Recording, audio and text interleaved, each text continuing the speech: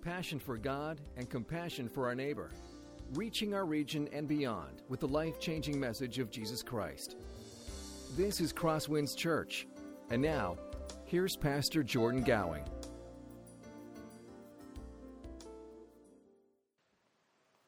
When the global market crashed in 2008, we saw a string of suicides from high-level executives who had lost millions and sometimes even billions of dollars in the financial crisis. One of them was named Barry Fox. And Barry, after he was passed up for a promotion, actually jumped from the 29th story of his office building.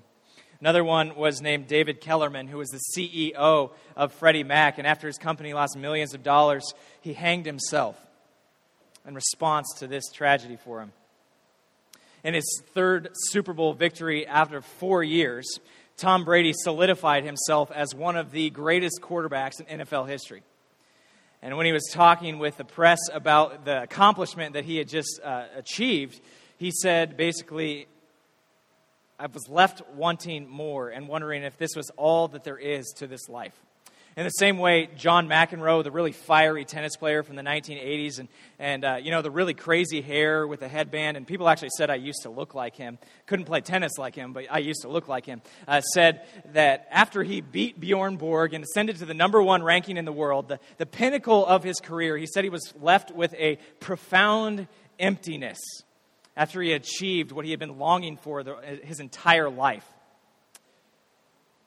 Last December, we saw probably one of the greatest endings to a football game in at least the last decade, maybe even longer than that, when Auburn beat Alabama on the last play, when there was a kick return from a field goal, 108 yards with no time left on the clock, and just incredible, and Auburn wins. And after that, one Alabama fan actually shot and killed her friend because she wasn't, quote, serious enough about Alabama football after the loss. What do all these have to do with each other? Well, the string that ties them together, the thread that binds them, is the issue of idolatry. See, in the first couple scenarios, it was an issue of worshiping money. In the second one, with Tom Brady and with John McEnroe, it was a worship of success. And then this last one, it was really a worship of athletics, which is something that our entire culture, frankly, is prone to do, is to worship sports. You see, God created us to worship.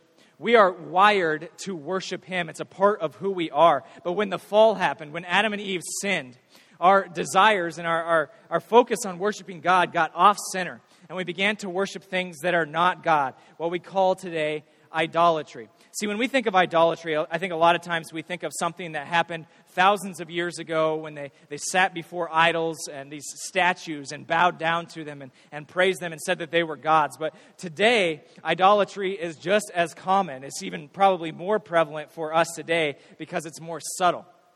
One theologian from the 1500s is named John Calvin, and he said that the heart of humans is like an idol factory. We just continually churn out idols, create idols, and worship anything other than God. You see, God created us to worship Him. But somewhere along the way, our desires got offset and focused on other things. And this is the problem of idolatry, worshiping something besides God. This morning we are going to be in the book of Judges. We're just going to spend 1 week in the book of Judges in anticipation of our series, or beginning our series next Sunday. And I love the book of Judges. It's probably my favorite book in the entire Bible because it's so relevant to us.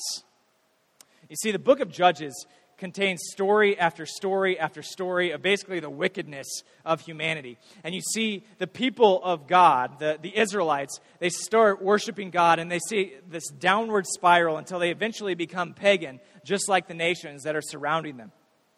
And I don't want to draw too many comparisons and parallels between ancient Israel and the United States today, but I think there is one that we can draw safely, and that is that we are in a pretty similar context to the context of the ancient Israel that they faced back in the day in the book of Judges.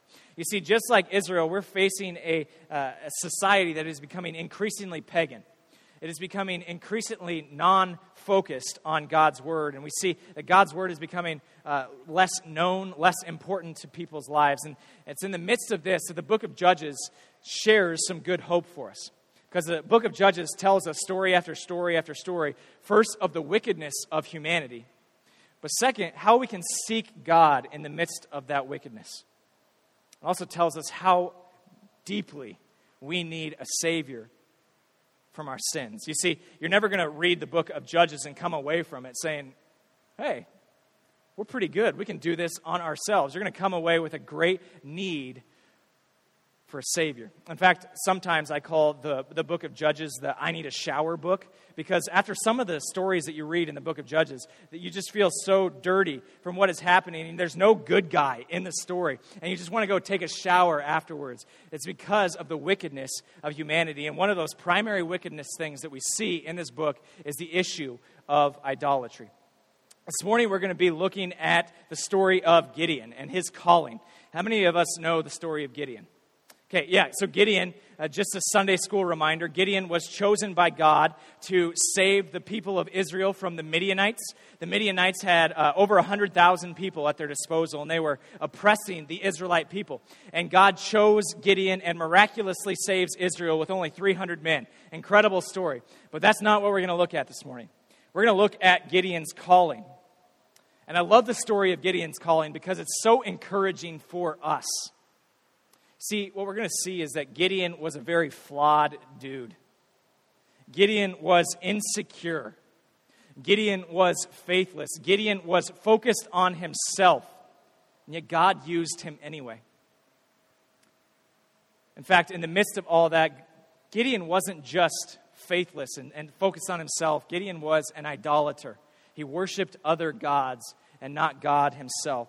And that is good news for us this morning, because in the midst of our flaws, in the midst of our failures, God wants to use us anyway as well. And God wants to work in us to help us rid ourselves of our idolatry, to rid ourselves of the chains of slavery that we have to the things around us.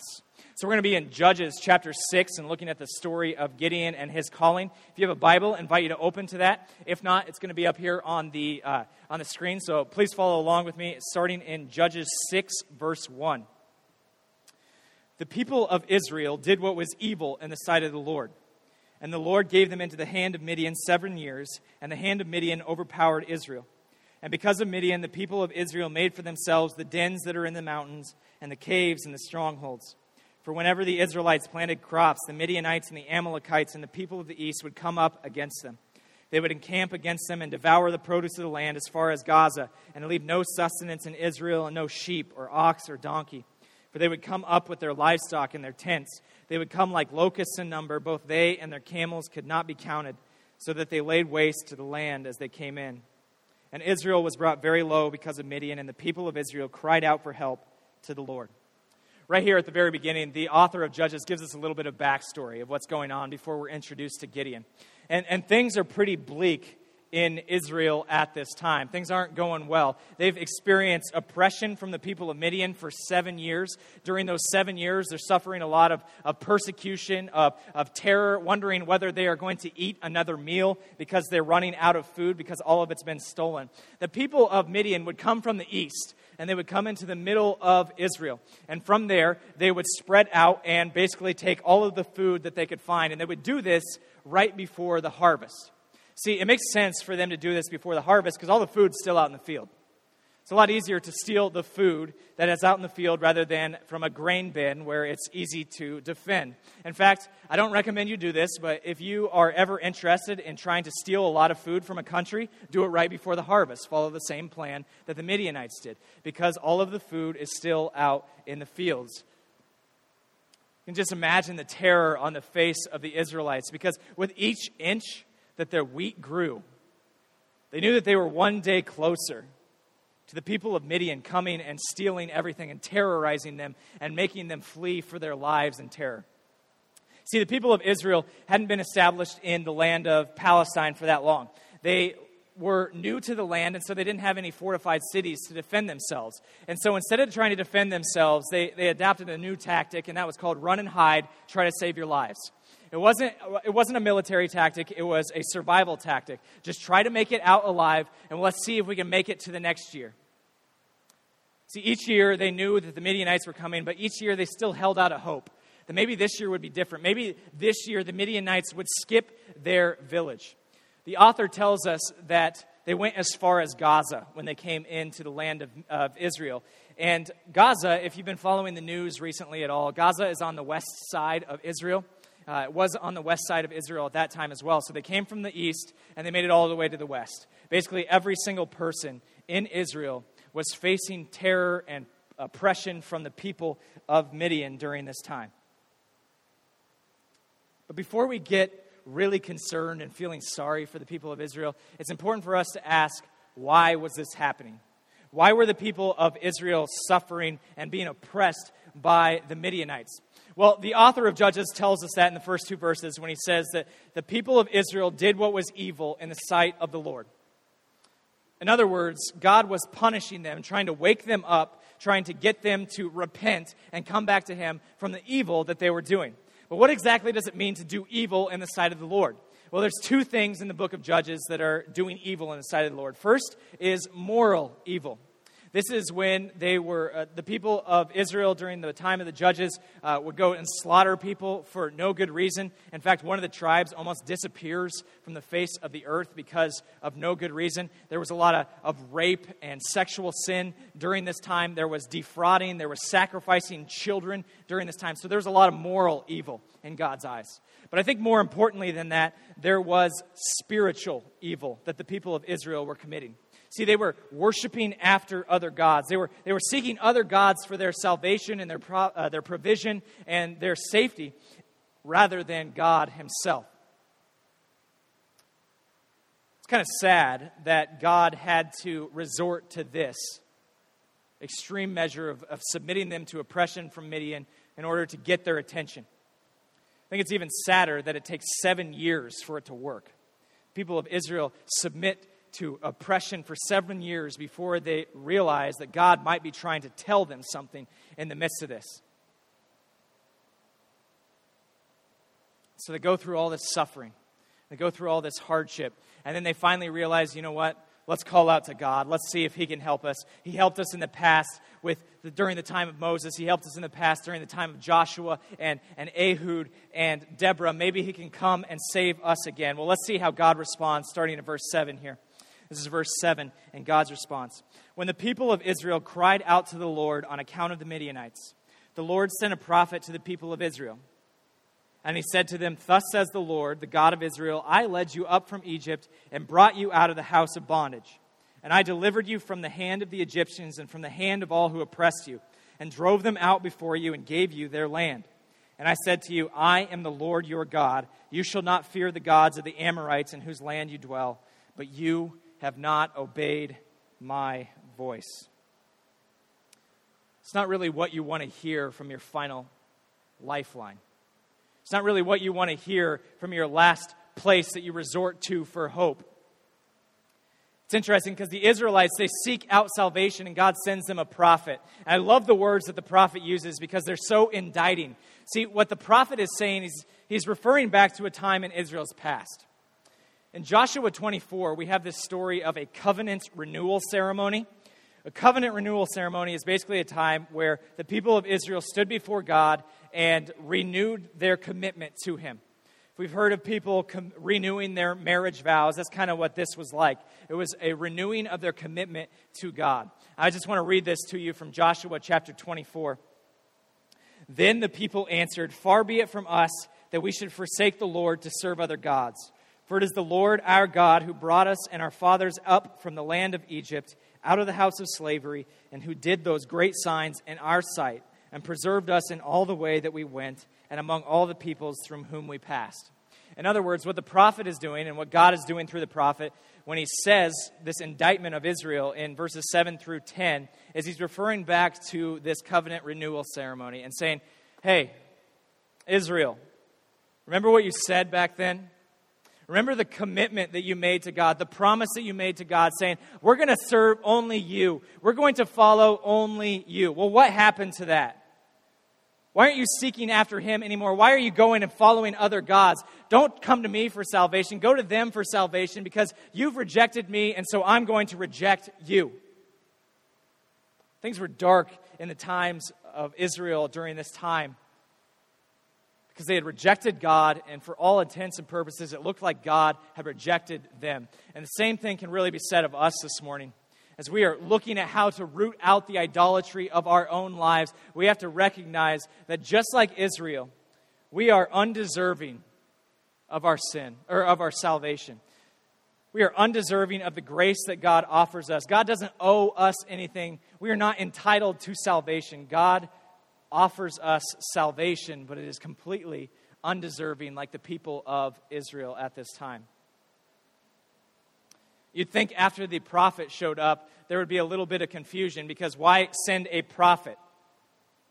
Why wouldn't God send salvation? But when you step back and look at it, it really makes sense. See, what the people of Israel needed, they needed to recognize that they weren't worthy of salvation. They needed to recognize their own sinfulness before God could save them.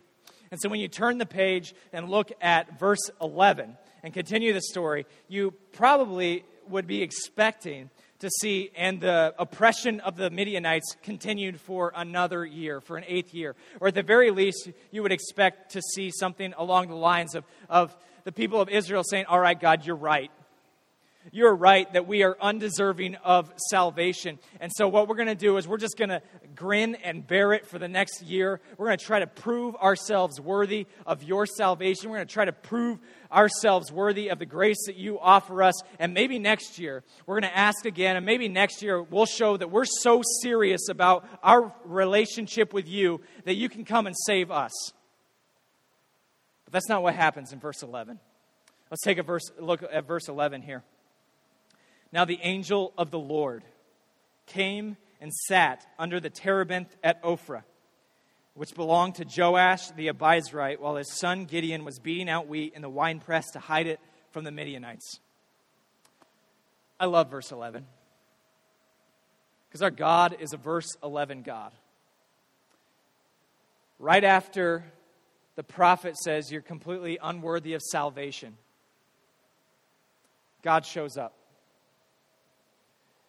God sends his presence to be with the people of Israel, and you get this glimmer of hope.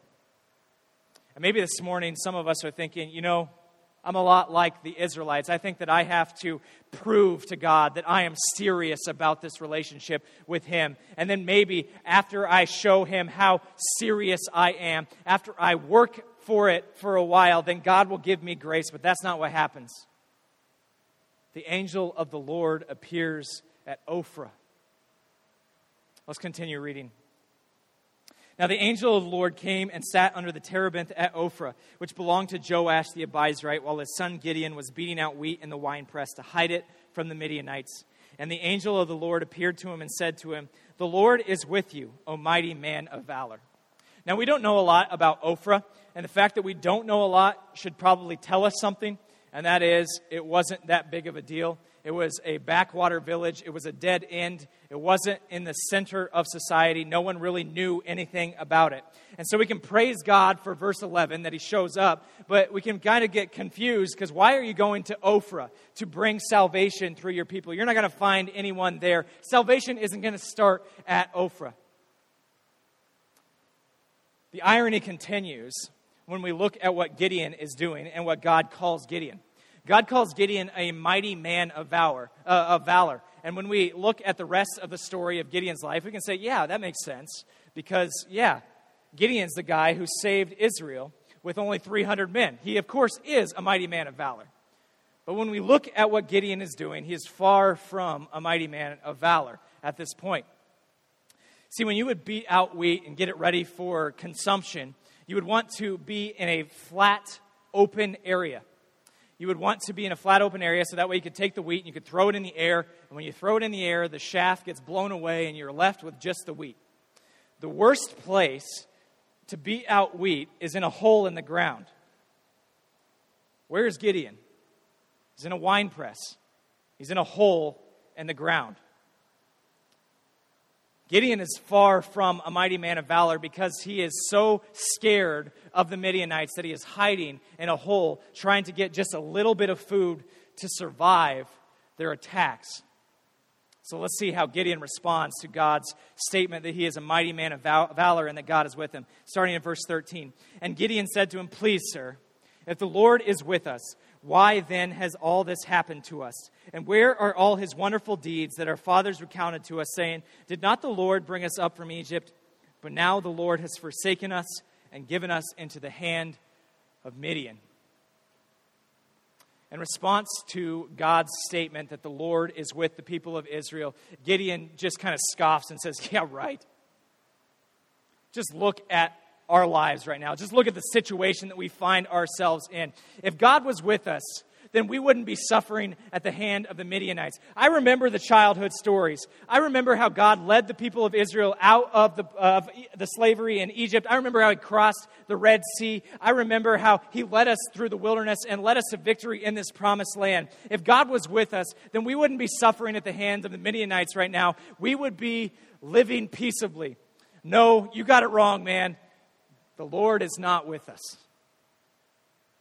And in Gideon's statement, we see a little bit of just how dire and desperate the situation is in Israel, because not only are they suffering at the hands of the Midianites, but they don't even recognize why they're suffering at the hands of the Midianites. They think that God has just forsaken them, and they don't understand why God has forsaken them. So Gideon refers to the fact that the Lord is not with him and that God doesn't have his presence with him. Says that God has rejected them. And let's see how God responds in verse 14 here. And the Lord turned to him and said, "Go in this might of yours and save Israel from the hand of Midian. Do not I send you?" And he said to him, "Please, Lord, how can I save Israel? Behold, my clan is the weakest in Manasseh, and I am the least in my father's house." And the Lord said to him, "But I will be with you, and you shall strike the Midianites as one man." And he said to him, "If I have found favor in your eyes, then show me a sign that it is you who speak with me. Please do not depart from here until I come to you and bring out my present and set it before you."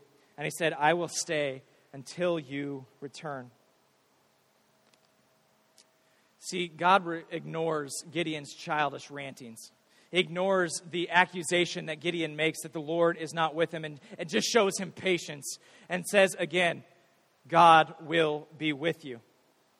The question that Gideon asks is, who am I to save Israel? And God basically says, no, that's not the right question to be asking. And here we see one of Gideon's greatest flaws. He's too focused on himself that he can't look and see that God's presence is with him.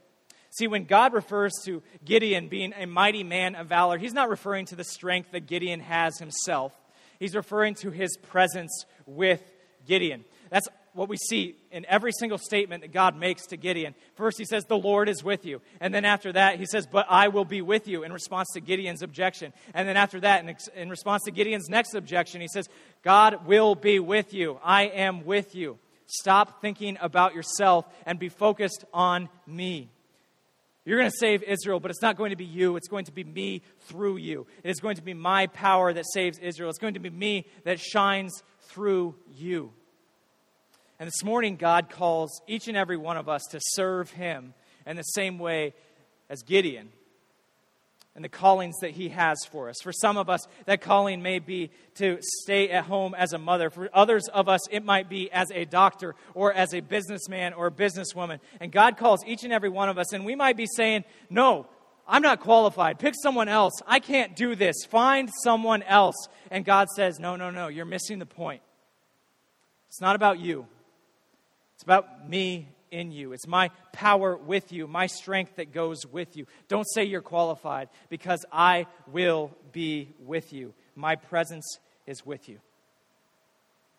And at this point, it seems like it strikes a chord, finally, with Gideon. I don't know how it sinks into Gideon. Maybe he just realizes, oh, this might be the same God who was talking to Moses, who had a similar objection as I did hundreds of years before. We don't know, but Gideon sees this little change in him. But at the same time, Gideon isn't completely convinced. And so Gideon says, God, basically prove it. Show that it's really you who's going to be with me. Give me a sign. And this shows us our second issue, or the second flaw in Gideon's character, is he doesn't believe God. Well, a few verses after this, we have the story of Gideon setting out a fleece before God. And he sets out the fleece and says, God, if you're really calling me, then show me some dew on the fleece. And then he says, now show me dew on the ground. And that's not a good thing. This isn't something that we should follow in our own lives. It's a lack of belief in God, a lack of trust in God. Gideon refuses to believe God, and so he asks for God to give him a sign. And God graciously grants his request and says, okay, that goes in verse 19. So Gideon went into his house and prepared a young goat and the unleavened cakes from an ephah of flour. The meat he put in a basket and the broth he put in a pot and brought them to him under the terebinth and presented them. And the angel of God said to him, take the meat and the unleavened cakes and put them on this rock and pour the broth over them. And he did so. Then the angel of the Lord reached out the tip of his staff that was in his hand and touched the meat and the unleavened cakes, and fire sprang up from the rock and consumed the meat and the unleavened cakes. And the angel of the Lord vanished from his sight. Then Gideon perceived that it was the angel of the Lord. And Gideon said, alas, O Lord God, for now I have seen the angel of the Lord face to face. But the Lord said to him, peace be to you. Do not fear. You shall not die. Then Gideon built an altar to the Lord there and called it, the Lord is peace. To this day it stands at Ophrah, which belongs to the Abiezrites. So Gideon decides he's going to present a present to God. And what a present it was. This is a ton of food that Gideon decides to prepare for God as an offering, especially considering, remember, they don't have a lot of food in Israel at this time. So he presents to God an entire goat, an entire pot of broth, and then 36 pounds of unleavened cakes that he presents to God. Now, that might not seem like it's all that significant, but it tells us a lot about Gideon. Because Gideon is preparing a feast for God, just like he would prepare a feast for a pagan god. He's not looking at the way that God commands offerings to be given to him in the Old Testament.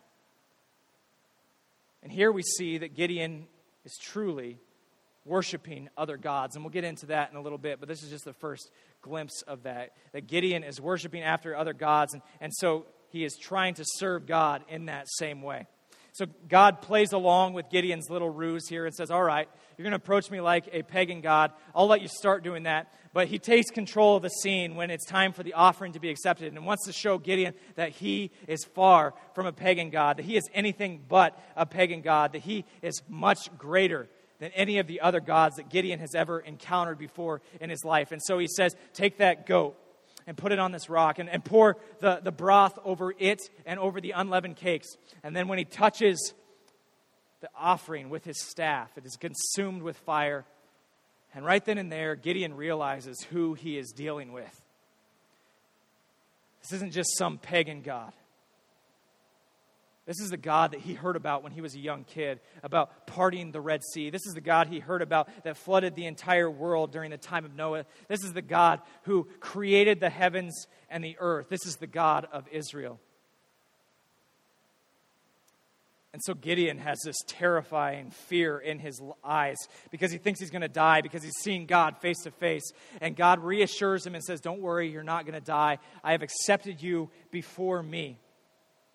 So Gideon does the only thing that he thinks he can do.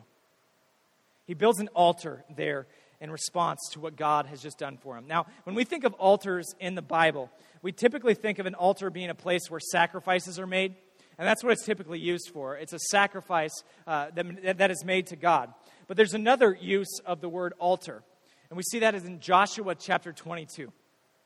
In Joshua 22, there were a group of the tribes of Israel that they built this altar as a witness between them and their brothers, so they would always remember that God was at work between the two of them.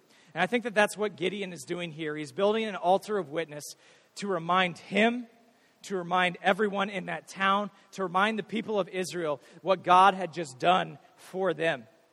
This is the place where God spared Gideon's life. This is where God proved that he truly was the Lord of peace. It was a reminder. It was a witness to everyone during that time. And that's good news for us this morning, because just like Gideon, God calls us, despite our shortcomings, to use us in mighty ways for his kingdom. In spite of our shortcomings, God wants to use us in mighty ways for his kingdom. Just like Gideon, we are idolaters. Just like Gideon, we are unworthy. But just like Gideon, God wants to use us for his kingdom. That's truly an amazing statement right there. But of course, before God can use Midian to save the people of Israel, he has to save Gideon from his idolatry and his enslavement to other gods. And that's what we see in this final section here. So please follow along with me, starting in verse 25. That night the Lord said to him, being Gideon, "Take your father's bull and the second bull 7 years old, and pull down the altar of Baal that your father has, and cut down the Asherah that is beside it. And build an altar to the Lord your God on the top of the stronghold here, with the stones laid in due order. Then take the second bull and offer it as a burnt offering with the wood of the Asherah that you shall cut down." So Gideon took 10 men of his servants and did as the Lord had told him. But because he was afraid of his family and the men of the town to do it by day, he did it by night. Right here, we see that there is an issue that Gideon has to address, that God has to address in Gideon before he can faithfully serve him to save the people of Israel. You see, while Israel is calling out to the true God, to the God of the whole universe, at the same time, they are worshiping Baal. Now, Baal was traditionally known as the storm god. He was the god who controlled the storms. He controlled the waters and the rain. And so Gideon and his family, somewhere along the line, began worshiping Baal as a way to receive security, as a way to provide food, to provide safety for them. In the book Counterfeit Gods by Tim Keller, he talks a lot about the idolatry in our own lives and the idolatry in our society. A really short book, really good book. Encourage you to read it. But one of the things that he talks about in that book is the difference between surface idols and between deep idols. Okay, so a surface idol is something that is easily seen. That is something that we worship. But the deep idol is the thing that causes us to worship that. So, for example, let's talk about this Alabama crazy woman who shot her friend. Her surface idol was clearly Alabama football, okay? She worshiped Alabama football, but that wasn't the main problem. There was something deeper at work there. Maybe it was a sense of inclusion that she sought, where she felt like she was included every time Alabama won. Maybe it was a search for meaning, where every time Alabama won, she felt like she had meaning. I don't know exactly what it was, but I know that it wasn't just Crimson Tide football. See, there's nothing inherently wrong with Alabama football except for the fact that they play in the SEC and no one likes the SEC. There's something deeper at work there. There's an issue that was deep. It was a deep idol. In the same way, as we look at Gideon's life, Baal was just the surface idol. It was the easy thing to identify. But the deep idol in his life was a search for safety and security. And so as he was searching for that, which those things are good things, by the way. Most of the time, idols are good things that become ultimate things. So as he was making these things the ultimate things in his life, he sought after Baal to provide for them because he saw them as the ultimate things in his life. Surprisingly, Gideon obeys God. He tears down the altar to Baal. He cuts down the Asherah pole as a sign of obedience. And he rips out this surface idol out of his life and says, "All right, God, I'm going to serve you." It's interesting because we see that Gideon is obedient here, but he's not very courageous. He does it at night because he's scared. That's all right. God's going to work with that. He's going to work with the fact that Gideon is not courageous, but at least he is obedient. That's the big thing in his life that he is searching for. So let's see how this story ends in verse 28. When the men of the town rose early in the morning, behold, the altar of Baal was broken down, and the Asherah beside it was cut down. And the second bull was offered on the altar that had been built. And they said to one another, "Who has done this thing?" And after they had searched and inquired, they said, "Gideon, the son of Joash, has done this." Then the men of the town said to Joash, "Bring out your son that he may die. For he has broken down the altar of Baal and cut down the Asherah beside it." But Joash said to all who stood before him, "Will you contend for Baal? Or will you save him? Whoever contends for him shall be put to death by morning. If he is a god, let him contend for himself, because his altar has been broken down." Therefore, on that day, Gideon was called Jerubbaal. That is to say, let Baal contend against him, because he broke down his altar. See, the people of Israel get really freaked out when Gideon is obedient to God, because they were worshiping Baal and seeing him as the only way that they could be saved from the pressure that Midian was putting on them. See, the people of Midian actually worship Baal themselves. And so if it worked for the Midianites, then the people of Israel thought, well, maybe it'll work for us too. And so let's worship him more and more and more. And then maybe the people of Midian won't be oppressing us, because the same God of them will be our God too, and we'll be okay. And so when Gideon rips down this altar, the people of Israel are thinking that he's just ripped down their only chance of salvation. And as a way to try to make amends with Baal, they say, all right, let's kill Gideon. Let's offer him as a sacrifice to Baal for what he has done. But then Gideon's dad steps in. And we don't know if Gideon's dad was transformed just like Gideon or not. We don't know if he was just trying to save his son, but what he says makes a lot of sense and actually saves Gideon's life. He says, listen, if Baal is truly a god, he can defend himself. In fact, if you were to try to defend him right now, it'd actually be offensive to him, because you're saying that he can't defend himself. So let's just leave Gideon alone and let Baal deal with him. And so that's what the people of the town decide to do. They decide to curse Gideon and say, all right, from now on, you're going to be called Jerubbaal, or we're going to just leave you to Baal and let him handle you. And there's a little bit of irony here at the very end, because with every single breath that Gideon takes from this moment for the rest of his life, it's a testament to the fact that Baal can't save himself, let alone save the people of Israel. Same's true for us. Our idols cannot save us. They can't even save themselves. And that's what this third point is as we try to identify our idols this morning. Is just like Gideon, God calls us to root out the idols of our lives. Just like Gideon, God calls us to root out the idols of our lives. That's really what this entire passage is about. That as we serve the living God, we must rid our lives of all other gods. As we live for God himself, let's get rid of all the other idols, the things that distract us from him, and focus fully on him. Of course, that's really easy to say, isn't it? I don't know what our idols are here. For some of us, it might be our family, especially our children. For others of us, it might be success at work. For others of us, it might be power over others. I don't know what your idols are, and sometimes it can be difficult to identify those idols. But I just want to give us 4 suggestions on how to identify the idols in your lives. The first one is this: follow your imagination. Follow your imagination. See, what do you think about when you daydream? When you have time and you let your thoughts wander, where do they wander to? Do they wander to visions of you on the lakes with a nice new boat? Do they wander to you being the expert in your field? Do they wander to your children being the top of their class? That might be your idol. Second, follow your money.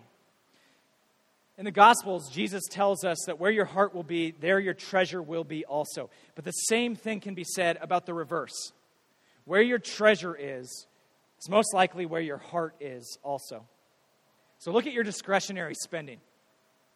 If there's an inordinate amount in one area, that might be where your idol is. Follow your money.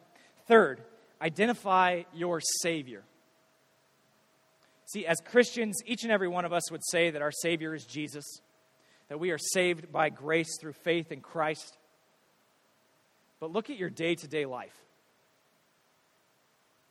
What are you really living for? What is it that you can't do without? What is your day-to-day functional Savior that you depend on each day? And fourth and finally, follow your emotions. Follow your emotions. See, oftentimes where our deepest, most uncontrollable emotions are, that's also where our idols can be found. If you are still raw from a past hurt from years ago, that might be where your idol is, trying to redeem and atone for that mistake. If you're still angry over something that happened to you, or you feel like God has done something to you in the past, that might be where your idol is. Follow your emotions and see where God would lead you. See, it takes a lot of work to identify our idols in our lives.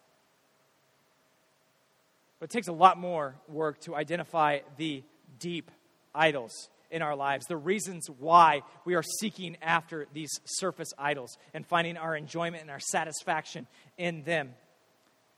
But it's crucial to our growth as God's children. See, for idols, they're a lot like weeds. If you don't rip them out by the root, they're going to grow back. In the same way, if you have this barren patch of dirt and you don't plant something in its place, eventually a weed's going to start growing there. That tells us how we can root these things out. It's not just about pulling them up by the roots. It's not just about identifying our deep idols and getting rid of them. It's about replacing them with Jesus himself. Maybe in your life, for example, you have a deep idol for a need for success. But if you don't replace that need for success with Jesus and you just get rid of it, it'll eventually come back. And unfortunately, that's the sad situation that Gideon found himself in. If you look at the rest of Gideon's life, it's rather a disappointment. See, Gideon addressed the surface idol in his life, but he never addressed the deep idol, his need for safety and security and power. And so for the rest of his life, he's seeking after power. He's seeking after ways to make himself safe and secure rather than trusting in God himself. And so I just encourage you this morning, don't be like Gideon. Don't just root out the surface idol, but root out the deep idols of your life and replace them with Jesus.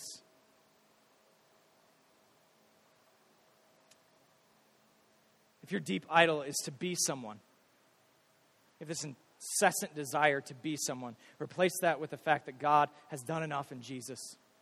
If your deep idol is an overwhelming sense of need for security, trust in God to provide and protect you according to his plan. And if you feel like you have some need to redeem yourself from some past sin or from some past hurt, trust in God to offer forgiveness and grace and healing. I mentioned earlier that John Calvin once said that our hearts are like idol factories that continue to seek after things other than God to worship. Idolatry is all around us. Idolatry is deep within us. It takes a lot of work to root it out, to replace it with Jesus. But that is what God wants for us. That is what God calls us to do, to seek his face and to love him supremely. Let's pray. Father, we come before you humbly acknowledging that we oftentimes don't worship you, but we rather worship created things. Things that you have created for our good, but that we make ultimate things, and so we ask for forgiveness. And God, we ask that as we identify these idols, that you would help us to root them out of our lives, and what's more than that, to replace them with a greater love for you. God, give us grace as we do that. Let us not beat ourselves up, but recognize that verse 11 in this story comes before verses 24 through 32. That your love for us, the fact that you show up, happens before you call us to root those idols out of our lives. And God, that is good news. And let us rest in that. God, I pray for your presence to help us in the midst of all these things. In Jesus' name, amen. This has been a presentation of CrossWinds Church. More of Pastor Jordan's sermons can be found online at crosswinds.tv. Thanks for being with us, and may God continue to enrich your life.